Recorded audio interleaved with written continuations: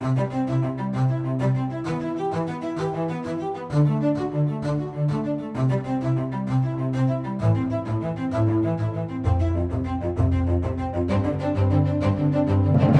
to LifeBeat, Right to Life of Michigan's bi-weekly podcast going in-depth on pro-life news and issues. I'm your host, Chris Gast, Right to Life of Michigan's Director of Communication and Education. Happy Friday, everybody. Today our feature is going to be looking at the record of Senator Debbie Stabenow. But first, we'll get into a couple of news issues. The biggest one would be Governor Snyder vetoing our legislation to create a Choose Life license plate in Michigan. As we said, the Choose Life plate would create funding for pregnancy help programs and suicide prevention programs. The legislature passed it. They thought it was very important to keep their promise to their pro-life constituents. And you never know, sometimes the governor will sign pro-life legislation and sometimes he won't. Sometimes he can be moved to do it, or sometimes he'll let the lieutenant governor do it. In this case, that was the hope that he would somehow come around on it, but he didn't. And in fact, he released a very disappointing statement indicating why he vetoed the legislation. He said it was inherently political and that it would be bitterly divisive for the state. Well, a majority of states in the country have Choose Life license plates. Every other state from down I-75 straight to Florida has a Choose Life license plate. Massachusetts has a Choose Life license plate. And somehow all these states managed to avoid a massive civil war, letting people purchase these plates. It's particularly galling when you consider that Planned Parenthood forces people to fund them for decades to the tunes of billions of dollars. People have no choice in the matter, but to offer people a choice for the opposite is too divisive to Governor Snyder. So that's unfortunate, but we know that the support is still there for the Choose Life license plate. We're still committed to making it happen, and we have a gubernatorial election in 2018 where Governor Snyder is term limited, and so we'll have a new governor, and we look forward to working with that person to make that Choose Life license plate finally a reality in Michigan. In other news, the Senate health care bill seems to be getting closer and closer to passage. We haven't really followed it closely because as it's gone through the process, the two really important things have remained in every iteration of the bill. And those two important things are, one, defunding Planned Parenthood, and two, preventing our tax credits from paying for insurance plans that cover abortion. And the most recent version of the Senate bill has both of those two things in it, and so that's very encouraging. It's kind of funny, these bills have been said to be dead in the House several times and dead in the Senate, and they'll never pass, and on and on and on. And we've killed these bills so many times. It's like a cat. It's on its 19th or 20th life now, in fact, and yet it keeps surviving the onslaught and keeps moving closer to reality. And we'll see what happens. The Senate bill will be different than the House bill. And so then the House and Senate will have to reconcile their two differences if the Senate passes it. And then, of course, we'll have a whole new round of pronouncements that the compromise bill is dead and this senator or this representative is for it. And I don't know. It's like in the Obama era, the media forgot how to cover legislation. These things take debate and they go through several versions and compromises. Deals need to be met. Differences need to be ironed out. It's like America forgot how to legislate in the last 8 years, particularly when you deal with health care. I guess that's a side effect of the whole Obamacare process. But we'll keep monitoring as it goes, and when we need you to make calls to your legislators, we'll let you know when that time is. The other piece of news I wanted to talk about was the Charlie Gard case in Britain. In case you aren't aware, and most people are, but we'll go through it real briefly, Charlie Gard is an infant who has a very severe genetic disease that causes the mitochondria in his cells not to produce enough energy. And so it has very severe health effects. He's in a hospital in London, the Great Ormond Street Hospital, fighting for his life. Charlie's parents both want Charlie to try one last experimental treatment.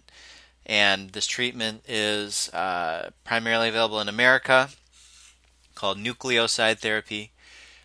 It's kind of a long shot chance. They're not really sure what it could do for Charlie, but the parents obviously want to give it a try. It can't hurt in his situation. Without it, he will generally soon be dead. Well, the courts and the hospitals in Britain think that it's in Charlie's best interest to be dead, and so Charlie's parents are fighting in court for the right to be able to take their child home. Now, there's a couple important things here in the case that aren't getting a lot of attention in the heated personal drama that we should really talk about briefly. The first is, unlike cases where, say, the hospital doesn't want to treat Charlie because maybe they believe that the medical care is truly futile and won't actually help Charlie, sometimes we put doctors and hospitals in those positions. In a certain sense, they have conscience rights. They should be taking an oath not to harm a patient. And so sometimes, sometimes not, but sometimes, hospital and doctors will not want to provide a treatment because they see it as actually harming a patient. And what happens generally then is they simply aren't required to provide the treatment, and the parents have to make other arrangements. In this case, and there's two differences here, but in this case, the first one I want to talk about is Charlie's being detained in the hospital. His parents have the financial means and another hospital willing to provide treatment that may be effective for Charlie. And the hospital's refusing. They're essentially arrested Charlie, and they want him to die. That's just wrong. Charlie can't speak for himself. He's an infant, and so the best that he has in order to give consent and his wishes are his parents. And they want him to have one last chance. And they're under no illusions that it's a long shot chance. At no point do these parents seem to be delusional or emotionally unable to let go. They've said it repeatedly. If we thought Charlie was suffering and there was no chance, then we would ask that any treatment be ceased and he'd be allowed to die naturally. But there's a treatment out there that may have a chance, and we're willing to take that chance. And we have the means, the willingness, and another doctor here signed on to do it. And the hospital and the courts have imprisoned Charlie in refusing to do it. I think the other key difference from those kinds of situations that do occur is, in some cases, medical care is futile. Typically, when a person, and only those situations would be when a person is near the end of life, very near to death. And in those cases, medical care can truly be futile. Even, for example, providing food and fluids, which in most cases should never, ever not be provided. But for a dying person, sometimes they'll just simply be unable to, their body will be unable to assimilate those food and fluids. And so providing those things to the patient offers zero benefit. That's the definition of futile, zero benefit. In the Charlie Gard case and in many others, we've developed a new definition of futile. And Wesley J. Smith, who's a wonderful bioethicist, has dubbed this futile care theory. And under this theory, it's not medical care that's futile, it's a person and their life that can be futile. And so a person or a person's patient advocates acting on their wishes may want a medical treatment, and this medical treatment may actually work, may actually improve the physical health of the patient. But futile care theory is based on quality of life and dictates that even wanted effective medical treatment should be denied if in the eyes of insurance companies or hospitals or whatnot, or society, the patient is life unworthy of life. Now that term life unworthy of life has a horrible connotation, and it should. That was the actual term the Nazis used to initiate their T4 euthanasia program. They literally said that disabled people, it's not in their interests to continue to be alive. Nuremberg trials, we tried people for doing what some medical ethicists today are arguing we should do. There was an article in the New York Times a couple of days ago arguing that lethally injecting a baby may be more, a disabled baby may be more humane. The same paper will also denounce lethal injection of prisoners as cruel and unusual because of the pain and side effects that such treatments offer. It's warping medical ethics on their head. And so we as pro-life people need to be very clear and committed to the fact that there's no such thing as a futile person. Medical people have a right to refuse unwanted medical care. Sometimes medical care is futile, in which it doesn't improve a person's health in any way. But the idea that someone else can choose to take a course of action to end the life of another person because they don't think that person deserves the treatment is bone-chilling. It's bone-chilling. And so we'll see what happens in the Charlie Gard case. Hopefully, by the time of our next podcast, I have great news to report that he will be allowed to go to America and given this treatment, which, again, low likelihood of success, but that likelihood is greater than zero, whereas doing nothing, the chance of Charlie's death is pretty much 100%. But anyway, let's get into our feature for the day. Debbie Stabenow, United States Senator from the state of Michigan. She's going to be up for re-election in 2018. So I think it's very important, and Right to Life Michigan thinks it's very important for people to understand what is her record. Where does Debbie Stabenow stand on our pro-life issues? And so through Facebook and Twitter, Instagram, and whatnot, this summer we're running a series highlighting her record on the issues that we care about. We have a couple more interesting things planned, especially in the fall, so stay tuned for that. We have, of course, a webpage on her, and also Senator Gary Peters, both of our U.S. senators, their record on abortion. We have a simple flyer giving some of these details. And let's take some time now and go through that. What does Debbie Stabenow believe about abortion? Stabenow has a long record in the Michigan legislature and in Congress for these issues. For example, Debbie Stabenow supports late-term abortion. Specifically, she voted against partial birth abortion ban in 2003. She voted against the Pain-Capable Unborn Child Protection Act in 2015, and that one would stop late-term abortions based on evidence that the child has the ability to feel pain. So Debbie Stabenow is in favor of partial birth abortions, favor of late-term abortions. She's voted repeatedly to fund Planned Parenthood, the nation's largest abortion provider. In fact, in December 3rd, 2015, she voted 3 times to give them funding, and in fact, one of those votes was to give them $1 billion in funding on top of what the federal government already provides. Of course, that failed, but that's where Debbie Stabenow stands. Planned Parenthood should be given extra money simply because they're an abortion provider. Stabenow has voted more than 8 times to fund organizations that commit abortions overseas with tax dollars. You think of the Mexico City policy, United Nations Population Fund, things like that. Debbie Stabenow has voted to send money to abortion organizations and population control organizations overseas. Very troubling vote. Not that supporting partial birth abortion isn't troubling, but she voted against the Child Interstate Abortion Notification Act. The simpler acronym for that is SIANA. And what SIANA would do was, in certain situations, you have states where parental consent is required for abortions. You have a couple of pro-abortion states where they don't require parental consent. And in some cases, minors, children, have been smuggled across state lines by school officials or others, smuggled across state lines to another state to avoid the parental notification law in the state where the child lives. Violating parental rights is not okay.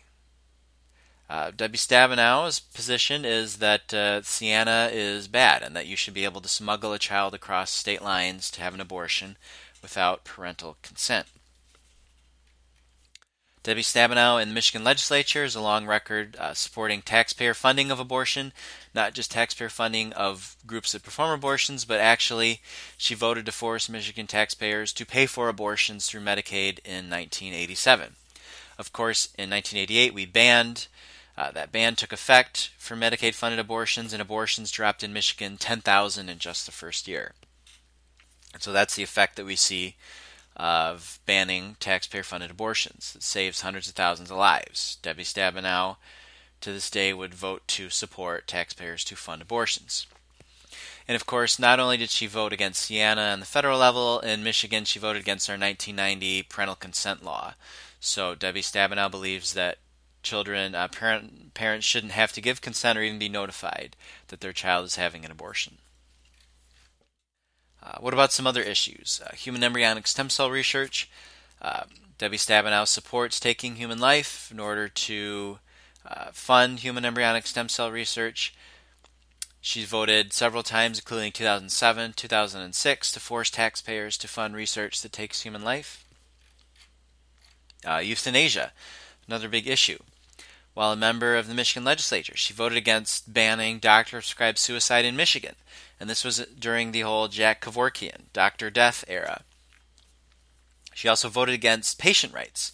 She supported the pro-death living wills in Michigan. And of course, living wills are a creation of the euthanasia movement, designed often not to respect a patient's wishes, but to subtly herd that patient towards denying life-saving care, even food and fluids, as we talked about earlier in the Charlie Gard case. You should never take away food and fluids from someone in order to cause them to die by starvation or dehydration. Food and fluids are not medical care. It's a necessity for human life, for every human life in every situation. Giving someone water is not a medical treatment. Thankfully, today, Michigan patients can rely on durable power of attorney for health care to make sure that their specific wishes are fulfilled.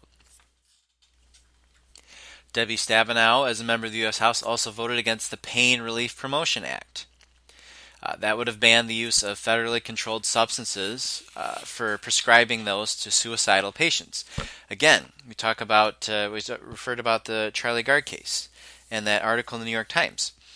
These drugs used to lethally inject prisoners are denounced by people as cruel and unusual for the side effects, the pain, the struggle and death that they can sometimes cause for condemned patients.